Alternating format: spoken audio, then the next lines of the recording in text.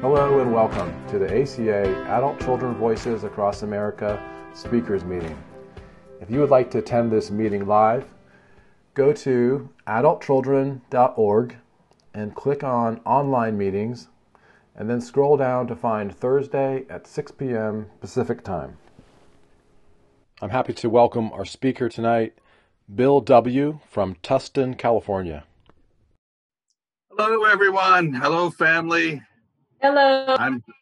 I'm Bill. I'm an adult child. Yes, I look pretty good for founding AA, don't I? Yes. I have to say, before I got into recovery, I used to see those bumper stickers that said "Friend of Bill W."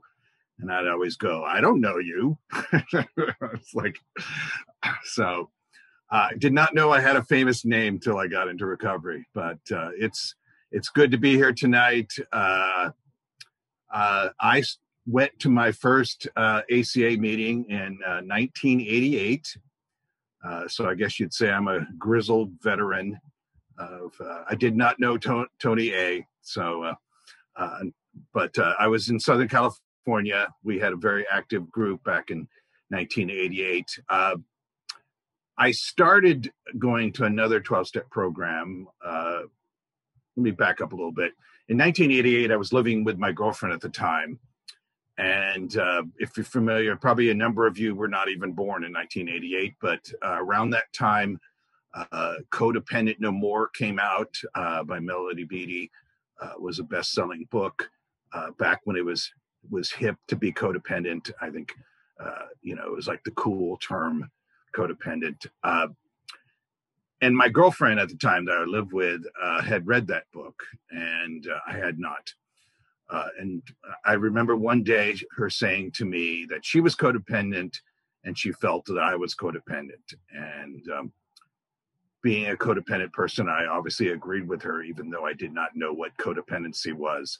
So I think that is the sign that you're codependent. If someone calls you codependent and you say, obviously I am, and you don't know what it is, you're codependent. So I passed the first codependency test.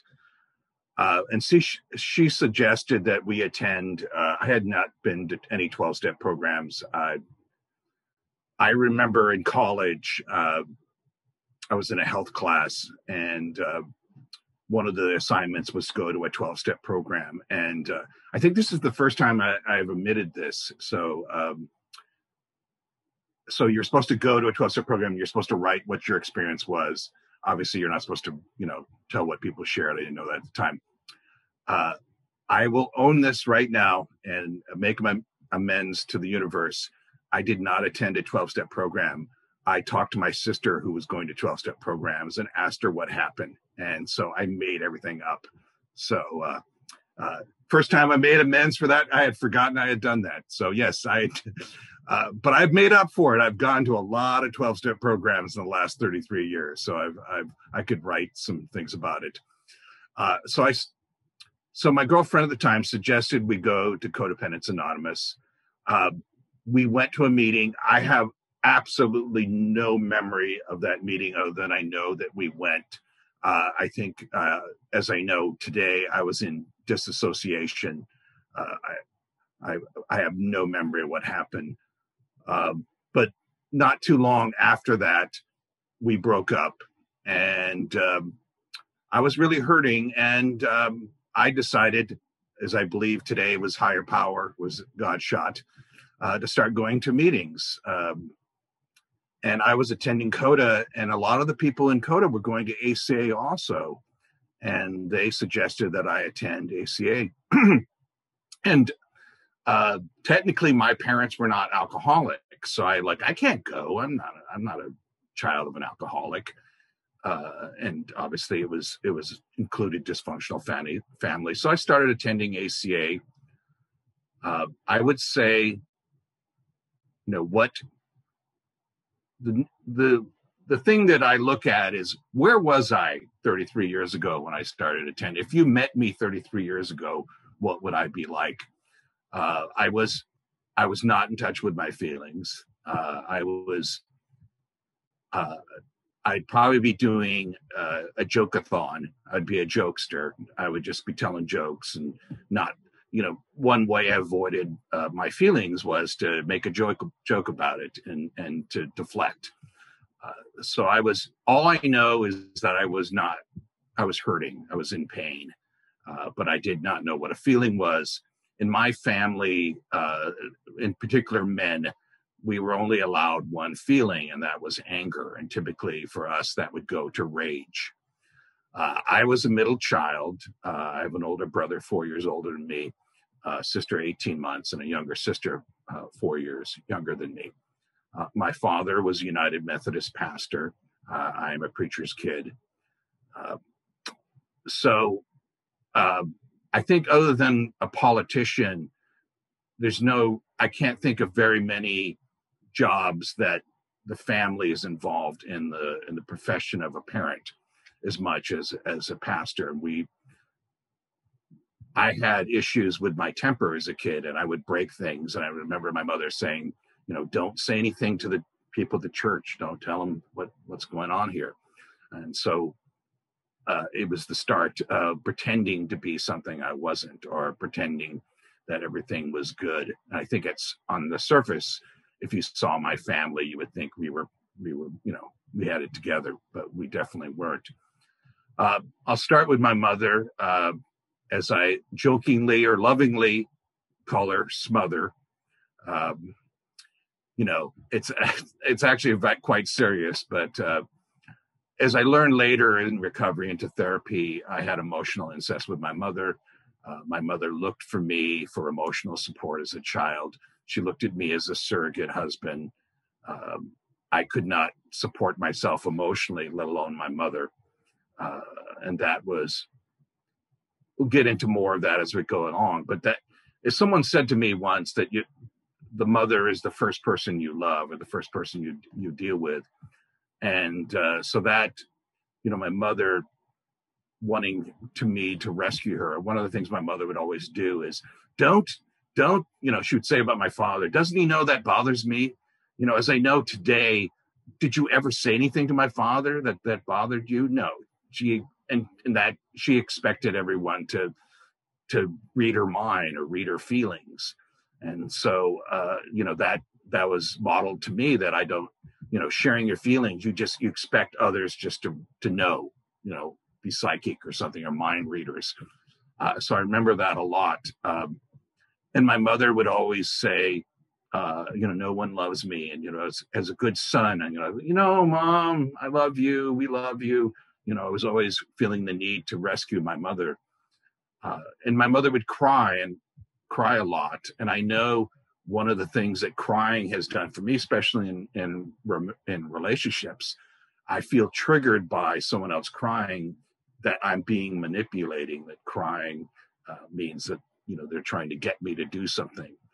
And then on my father's side, he was, even though he was a pastor, and a lot of people assume pastors are a certain way, but my father was a tough guy. In fact, the small town that he came from in Kentucky, one of the women in the town said he was the last kid in that town that she expected would become a pastor. He was always getting in fights. He was always getting into trouble. And he was a very tough guy. And so with him, crying, especially from a boy, was weakness. And so from my father, there was always that. And as a young child, I had illnesses. I was overweight. And so a lot of ways, I believe my father felt that, I was not strong enough. I always joke that if we were Spartans, I probably would have been, how that story about they leave babies out in the cold. And if they lived, then they're strong enough to be a Spartan. I probably would have been left out in the cold. And so my mother would always say that all men want, and this is as a young child, I heard this, all men want is sex. All they want to do is have sex. And so as a young boy, no, I'm a good boy. I don't want sex, and so talk about screwing up my view of sexuality is just, it's bad. You have sexual feelings, there's something wrong with you. And then throw in the God element, that I was taught that God is watching you at all times. And God knows when you make a mistake. God knows when you screw up. And there's going to be punishment for that. And so, like, I'm always looking over my shoulder that I'm being watched all the time. And so one of the things that happened to me, let me go, conflict resolution. My family, my father was very sarcastic. He had a very sharp wit. He was very intelligent. He had a doctor's degree, doctor's of theology from Boston University, earned doctorate degree. He was very intelligent. And he used his wit to put people down and put his children down. And so conflict resolution was, we had a winner and we had a loser, and then the winner danced on the grave of the loser. And that's how we settled conflict. And my father would look for any little things the dinner table was always who we're going to attack, who was going to be attacked tonight. And I would just be like, I was hoping that I wouldn't be the victim of the family, attacking somebody next. And so with all of that, one of the results of my childhood was disassociation. I would not be in my body a lot. I remember as a child, we had an empty field next to the house. And I would just go and I would be walking back and forth. I think I was probably third or fourth grade. I'm not sure, maybe younger. And I would just be in my own fantasy world, someplace where I couldn't be made fun of or put down, or someplace that I could go and be safe, create my own little safe world. And so what would happen is that I developed a strong sense of disassociation. And as I got older, I would, especially in work settings, or I'd be disassociating so much that, I'd be in meetings and you're not paying attention. You're not, people would always get mad at me all the time for not listening to what they were saying. But it was hard for me to turn off that disassociation. I know one of the issues I have is because I've spent so little time in my body that I struggle sometimes with the physical world. I drop things. Actually, just a couple of days ago, I fell down the stairs. Luckily, I didn't hurt myself too bad. My knee hit the wall, and there's a big hole in the wall. I feel sorry for the wall, but I feel pretty good. But that was one of the consequences of disassociation. Is I struggle a lot of times being, I rush, or I'm not really used to taking my time and doing things. Also, I'm sorry. So there was mostly, for me, verbal abuse. There was some physical abuse. I know my brother, who was 4 years older, got much more physical abuse than I did. My mother would tell me, and again, this is from my mother's source, but I believe it. She said that, I don't know what my brother did. He was probably about 3 or 4 years old. He did something, and my father was so angry at him that, according to my mother, he almost beat him to death. That if my mother didn't stop him, he would have killed my older brother.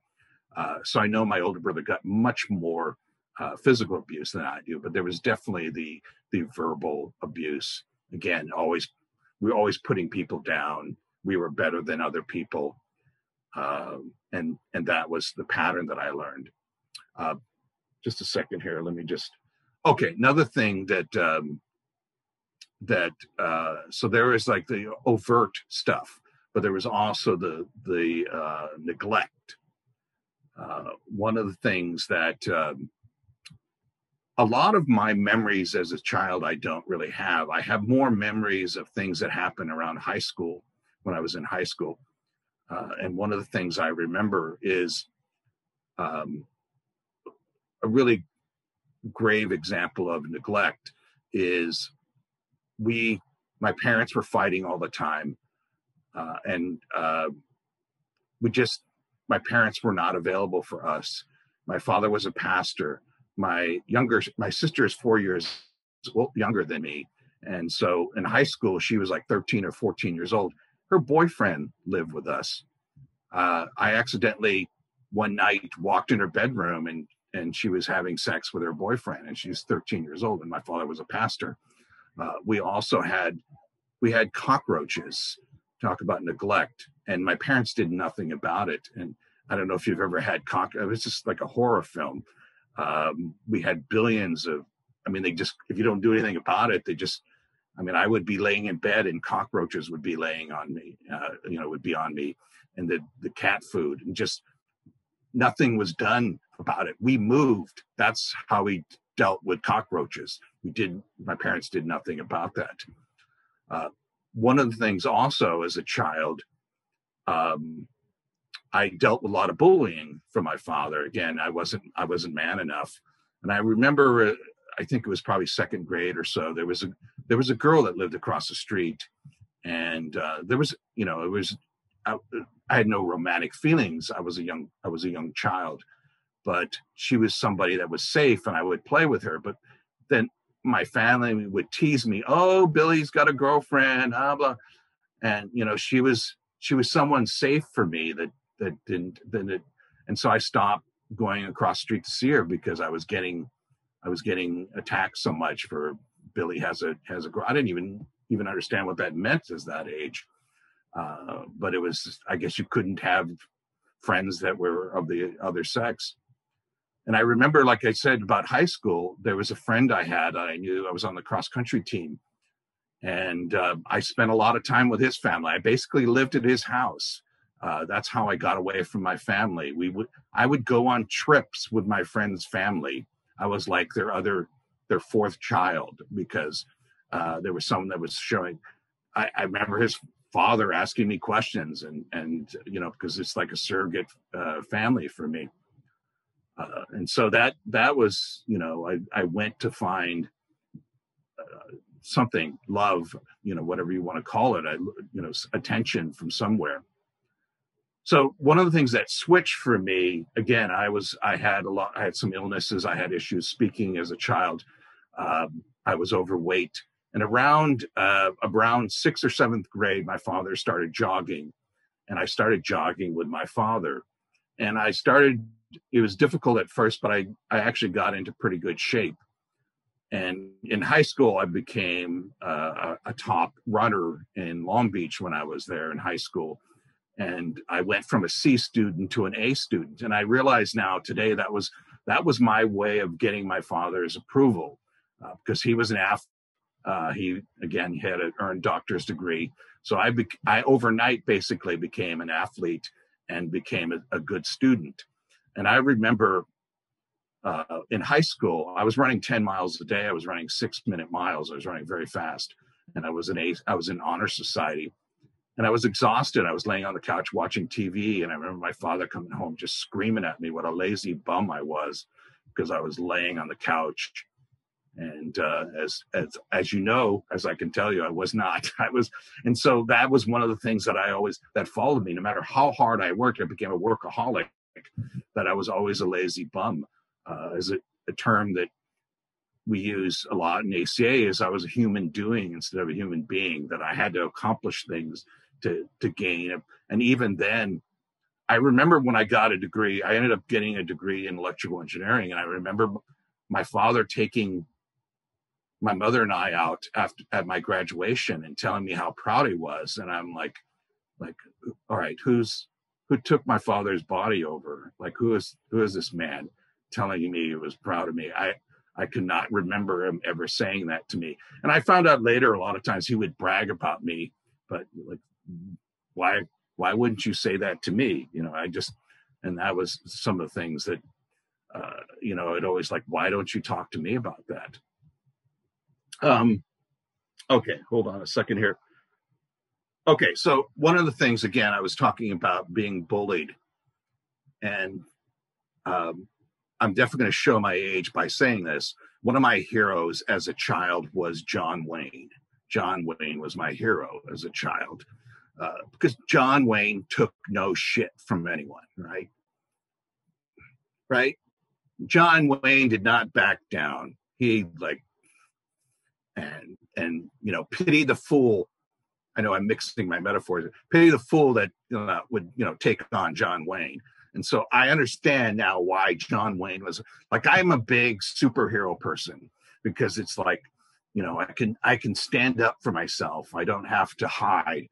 And I always say it's good that I do not have superpowers, because there's a few exceptions of shows, but most of your superpowers always have the best interest in everyone. I would be cut off on the freeway and I would be flicking that car 17 miles away in the air. So it's good that I don't have superpowers. But that was one of the things I was always looking, and it is something where people, again, John Wayne was, and then later on, people that in movies that could stand up. I love the Jedi. They're always like very loving, and then they pull out their lightsaber and cut your head off. That was just be able to have those powers where I could stand up for myself and not be attacked. And so, unfortunately, as a lot of times with abuse, being bullied, I became a bully. I got a lot of training in how to be sarcastic, being able to look at again, one of the things my family would do, we'd look at, what are your triggers, and then attack you with sarcasm. And I know that was what I became. I became one of those people, and, getting into recovery and just realizing, that I continued that abuse, that I was and that's one of the things that, a lot of ways I'm making living amends to that. So I got into recovery, and I started going to meetings, and started, what's a feeling? What is a feeling? I don't know what a feeling is. I just know feelings make me really uncomfortable. And I know like that relationship I was in when I got into recovery, if I would feel sadness or feel, it'd always go into anger, and it'd go into rage, because again, men, boys, males did not have feelings. And so in recovery, I learned to feel my feelings. It did not happen overnight. And it's still an ongoing process, feeling my feelings. What am I feeling? I was telling Adam just before we started, I recently just realized that the secret of life, or the secret of recovery, is breathe. Breathe. Breathe. Don't react. What is going on? What is happening inside of me? What's happening around me? Breathe. It doesn't have to happen that millisecond. It doesn't. I don't have to react to situations, because typically when I do, bad things happen. And so I play this little game with myself. What is the trigger? What is triggering me right now? Where is it coming from? People can unintentionally trigger me by certain things. Is it really about them, or is it about something in my childhood? Is it something in a relationship? Where is this trigger coming from? And so breathe. What's going on? Do I have to? I can take my time. I don't have to react. I can work on understanding what's going on with me. I know one of the things that I've learned in recovery is, like, I've met people, and maybe at first I didn't particularly like them, but what I realized later, it was something maybe they did that triggered me about something else, triggered about my father, triggered me about my mother, my family. And some of my best friends were people I weren't necessarily liked, but I was able to process that and understand, like, why am I being triggered right now? Okay, so I was talking about disassociation. How did I work through disassociation? And so it's very important for me to be present. I can disassociate within a millisecond. I can disassociate while I'm talking. I could be talking right now and not be in my body. And so one of the things that I do is what is happening in the room. Like I see my fan right there. It's a Honeywell fan. My TV is an LG. Just what is going on. What if someone's talking? What are they saying? What are they talking about? I teach, and it's very important for me to be there, be present for my students. And again, dissociation can happen in a second, and I can disappear, and like what just happened, or what's going on. And so I'm much more present than I used to be. And one of the things too is relationships. I remember in another program that I was in, I said to my sponsor, one of the first time I met my sponsor in that program, I said, I'm attracted to unavailable people. And he said to me, that's because you're emotionally unavailable. I was like, I hate when you do that. I hate it, and it's true. If I want emotionally available people in my life, I need to become emotionally available. And so, that's been very important for me. What is that? Again, what's the trigger game? What am I being triggered? What am I really feeling? Am I being fair to someone, or is it because they're triggering me in a certain way? Also, I have a big thing about control issues. Like in relationships, so it's like, all right, I wrote your lines already, and all you have to do is read the lines that I wrote for you. Okay, there's no improv in this movie. You just read the lines that I wrote for you. And so that's control, right? I want you to be in a certain way, because chaos is scary. I need to be perfect to be loved. And so why am I in ACA? I'm in ACA because my childhood trauma affects me today. And so I hear sometimes with other programs a perception that ACA is just whiny crybabies, and my thought is always, you haven't been in touch. You're not in touch with your trauma, your childhood trauma. That's why you say that. If you're in touch with your childhood trauma, you would understand that. And so it's important. I've tried most of my life to avoid the trauma that I've had in my childhood. I've worked that angle, okay, and I can tell you it doesn't work, okay. I've done everything I can with addiction, with whatever, to avoid dealing with my childhood trauma. It doesn't work for me, okay. So I have to go through it. I have to deal with it, and understanding my relationship with my mother, my parents, how I was raised. It's very important for me to understand that. Then I can make some changes in my life to be available, to be emotionally available. But I just have to understand first why I'm not emotionally available, because it wasn't safe to put myself out there. Because in my family, if you showed any weakness, there was like a line of attack there. And so what's a boundary? Like, I don't know. What is a boundary? Relationships. I've done a really decent job in my personal life, in the sense on who I allowed to how they treat me, and how I'm allowed to be treated. I think I've done a decent job, but I realized at some point there was still someone that was abusing me in my life, and that was myself. I was still in the equation. I was still abusing myself. And so I always say I would never be friends with anyone that talked to me the way that I talk to myself. And so what do I do to change that? And so for me, the result of my childhood trauma is self-hatred. And so how do I change? How do I move from self-hatred to love? Well, there's a number of things I do. Is self-care, eating right, exercise, being able to, my fear of abandonment. How do I deal with that? I talk about it. I I do outreach calls with people in recovery. I go to meetings. I'm in a program where I'm a single person. I'm in a program where we do what is called sober dating.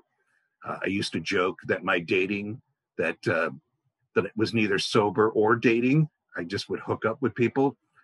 I would take hostages. I would be taken hostage. And so I'm learning to get to know people first. Typically you smile at me, and I planned our life together. And so I've been really working at that, is like getting to know people, how's trust built? Trust is built getting to know someone. What are my triggers? What do I do to sabotage relationships? One of the things I learned is my attraction to unavailable people is because an unavailable person could never smother me, like the issues that I had with my mother. And so, okay, well, that's an important thing to know. Again, knowing my childhood trauma helps me today to make changes. And so understanding that, we're okay, just 30 minutes. Okay, thank you. I'm a recovering perfectionist. So I don't believe, I don't drink, but if there was a drinking game, I was going to see how many times I apologized during this. And as far as I know, I haven't yet. So that, because I always joke that my middle name was Sorry. Like I'm sorry. Like you just met me, but I realized that, we talk about shame a lot in ACA. I had shame that I existed, that I'm sorry I'm breathing in front of you, I'm alive. That was the shame that I had, that I'm sorry. And so it's really important for me. So I'm, speaking tonight, I'm letting go of that perfectionism, is like in some, just letting, does it have to be perfect? Do I have to follow my talking points perfectly? It's not important. It's not important. And so using kind of the spiritual background I have, let the Spirit speak through me. And that's important. I do want to talk a little bit about higher power. It's interesting. I love speaking because it really gets me to think about things. And I've been doing a lot of speaking lately, and I realized that I haven't really talked a lot about higher power, and partly because, everyone has a different view of that. And being a people pleaser, I don't want to say anything that may upset someone because maybe my higher power view is different than someone else. So a lot of that is people pleasing. But I can say as a child, and my view of God, again, was when I'm down, God kicks me, see, you screwed up. My view of God and higher power today is when I'm down, I get a hand. A hand.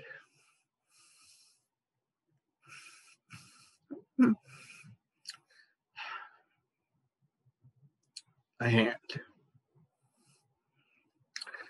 And part of self-care is asking for help. A few years back, one of the issues that I've had is money.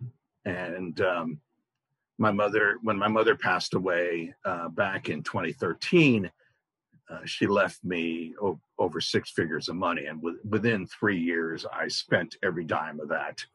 And I was very close to living in my car, and it was a weekend, and I had no money. I had no money for food. I remember being in Whole Foods, and if they have like the candy displays there, and when nobody was looking, I'd take like a candy and eat it. And I realized, I've been in recovery for a while, and I'm like, I have these people that love me in recovery. I have resources, and so this is not, where I wanted to be. And so, but I have these people all I have to do is ask. And I did. I started asking for help. I got a place to live. I eventually was able to get a job, and because I looked at it as, I'm mooching off other people, and just the perception that I had, and so I know part of self-love is asking for help, and it's so difficult, but it profoundly changed me to be able to ask for help, and it really it's still difficult, but it is part of my arsenal of self-care is eating better. I don't know if anyone knows, but there's been this kind of pandemic thing that's happened last year. I don't know if anyone knows about that. And so I put on 30 pounds in the last year. I guess watching, binge watching can put weight on. And my job I went on furlough, and I really dealt with a lot of loneliness and feelings of abandonment. And I had a friend tell me that really helped, but that loneliness was an illusion.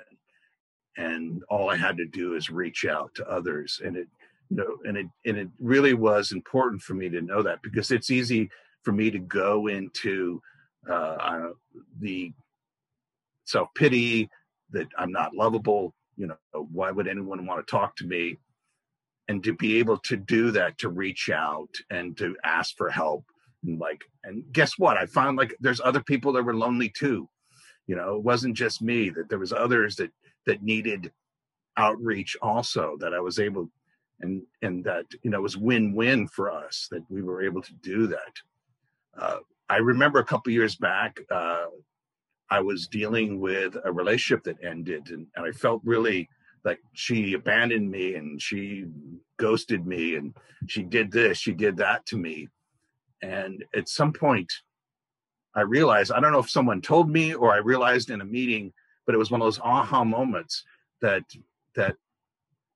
what was not important, that she abandoned me, but that I had abandoned myself, and that I had abandoned my higher power, that it really wasn't about her.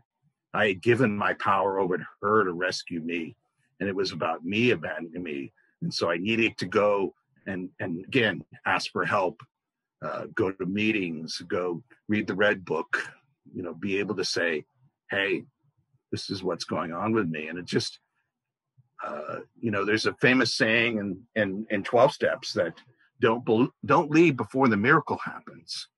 And, there's been a number of miracles that have happened for me. And it just has been about me being willing to ask for help, to surrender, to be able to allow those miracles to happen.